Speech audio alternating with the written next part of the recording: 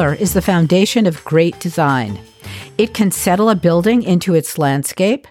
It can make an unattractive structural detail just disappear, and it can change your mood in a room instantly.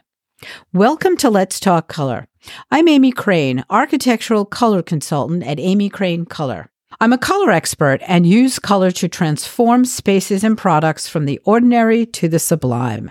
As a paint color specialist, realtor, and design writer, I have my pulse on what's happening in the world of color. In each episode, I'll reveal best practices for choosing color by introducing you to masters of color for the built world. So throw out those paint chips taped to your walls and let's get started.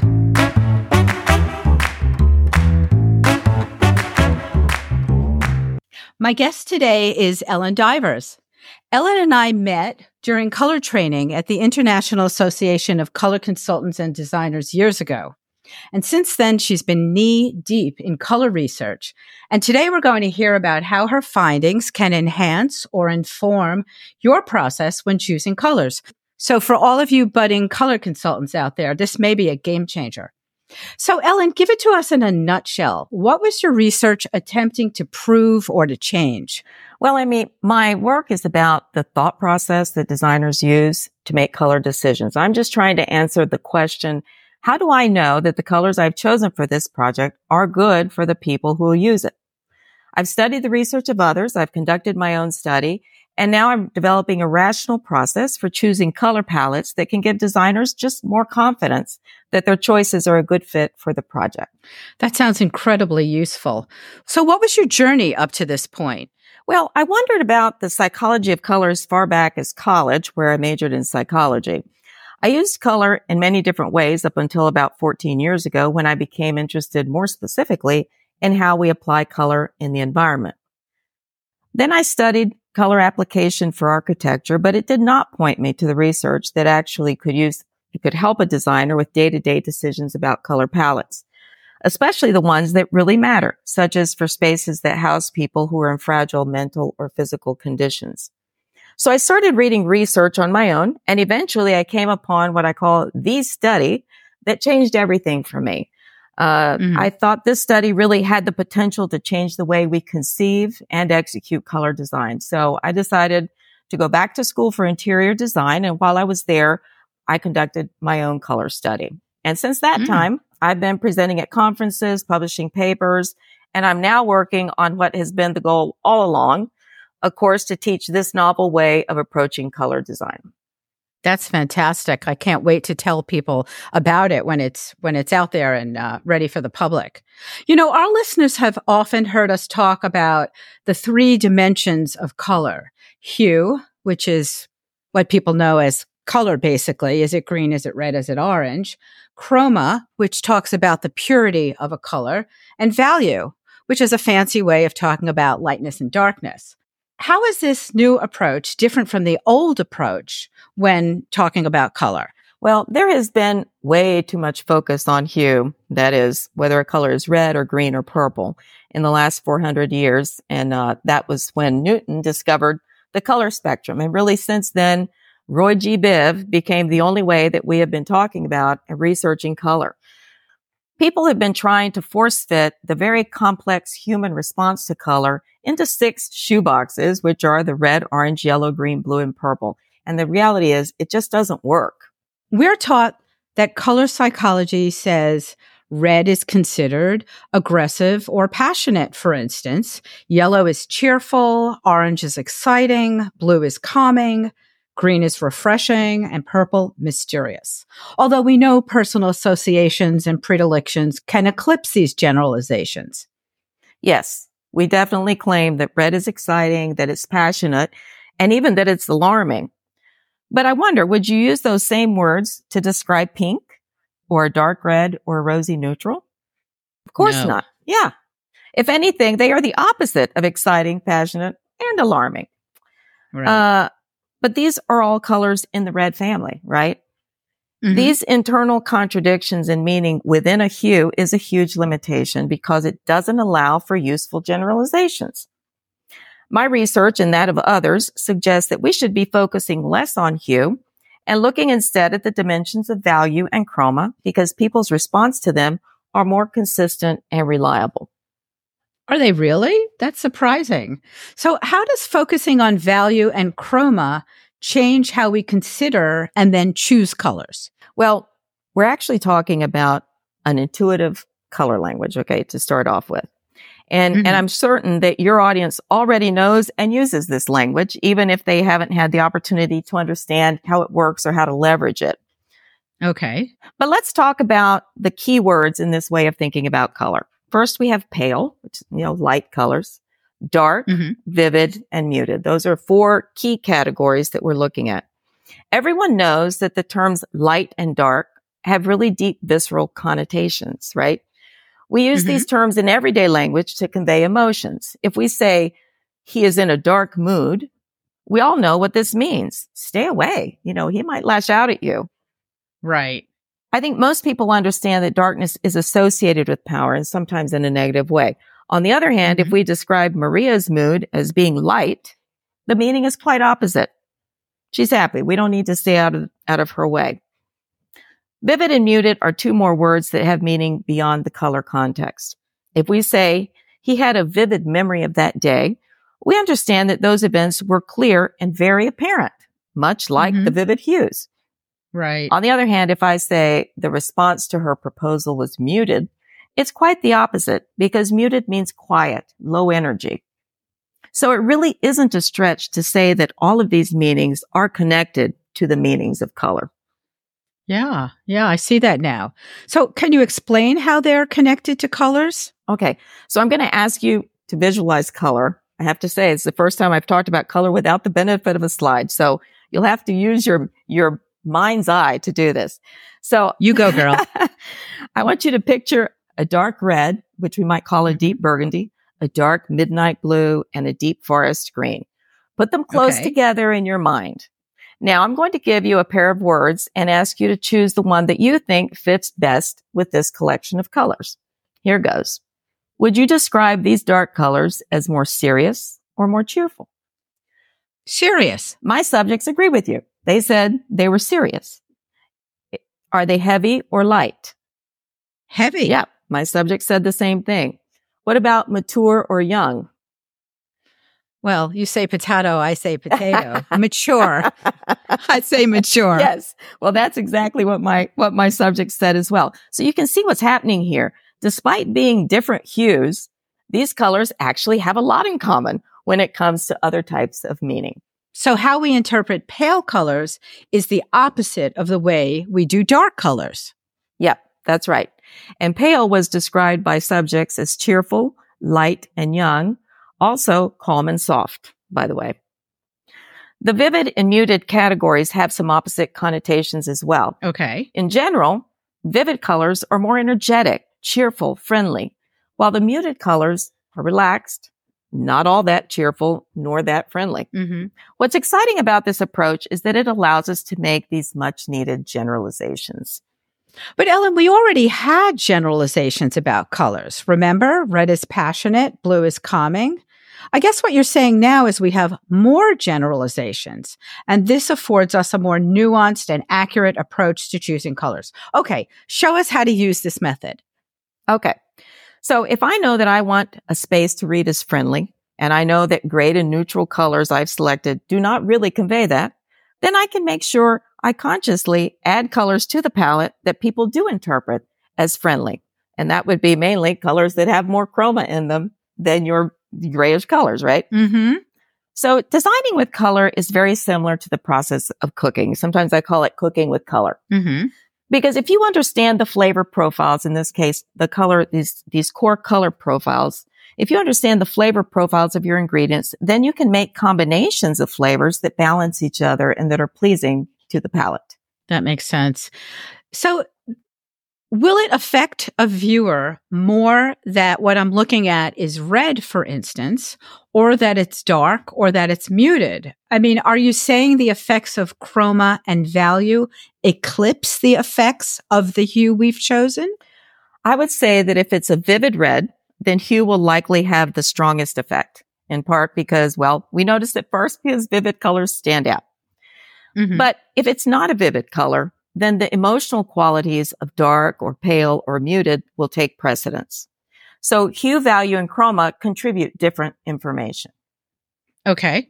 I suspect that the brain may prioritize value, lightness and darkness first, because it's the one dimension of color that most helps us read our environment. Think about this. If you turn a color photo of a landscape or an urban scape into grayscale, you don't lose information about depth or height or width or relative placement of objects, nor the sun's position based on the shadows.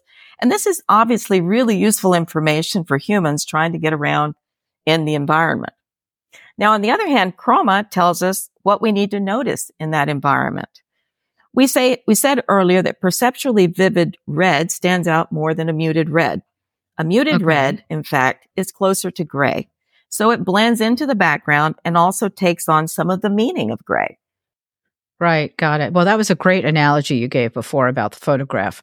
So how do we think about hue in this new paradigm, this new way of thinking? Well, this may come as a surprise, but you can execute the same design in a different hue and still retain the core message and emotional signature as long as you keep value and chroma constant. Hue simply modulates the message somewhat. Now, okay. What do I mean by that? Yes. What do you mean by that, Ellen? Remember when I asked you to visualize the dark red, the dark blue, and the dark green?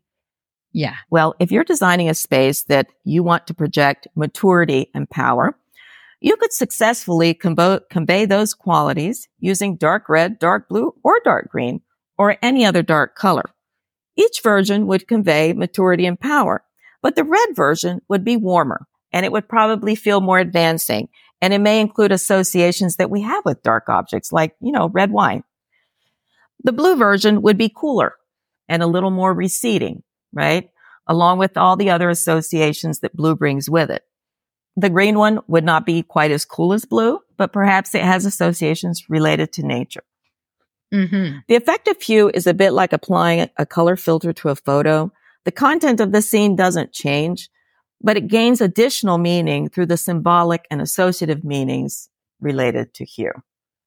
Got it. Well, I love that analogy also about a filter to a photo. It really helps one translate this new way of thinking from in the world of visuals as we know them. It really helps. For my part, I send in-depth questionnaires to my clients, whether it's a virtual or an on-site color consultation. I ask them a lot of questions about every aspect of what kind of colors they want to surround themselves with. And in that questionnaire, I also ask if they like clear or muted colors. And I have to admit, a lot of people are stumped by this question. They've either never heard those terms in conjunction with colors or never thought about it. And that's why I ask them to also submit inspirational photos to help explain what they say they think they like. Sometimes people can't articulate a concept, especially one related to a visual, but they can show it. Do you think this will make your system valuable for designers, but difficult for the layman to grasp because they don't necessarily know what a clear color is or a muted color is, or vivid for that matter?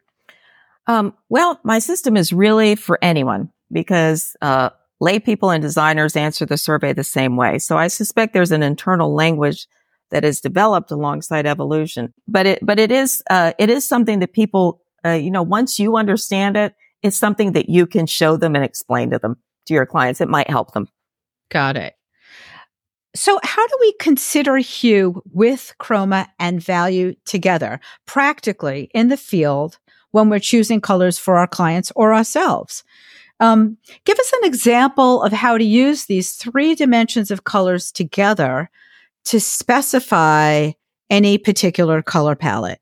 What I'm recommending is that you begin the design by selecting the primary color category. And we're talking about the dark, pale, vivid, muted categories first, based on looking at the terms associated with it. And by the way, if you go to my website, ellendiversdesign.com, I have a tab on research and my articles and different things are there. Like if you want to go read about this. So I have organized, the responses to the survey on what I call the color compass. So if you look up the article called the compass and the map, you can get this compass. Okay. And the reason I put it in a compass form is because what's the first thing you do when you're going to go on a trip? You have to know, are you going north, south, east, or west? All right. So Right. I think you need to make that decision early on. So is the space going to be basically done with pale colors, or is it going to be a dark space? Is it going to be kind of a vivid space or a muted one? At this point, you really don't even need to think about hue. It doesn't matter.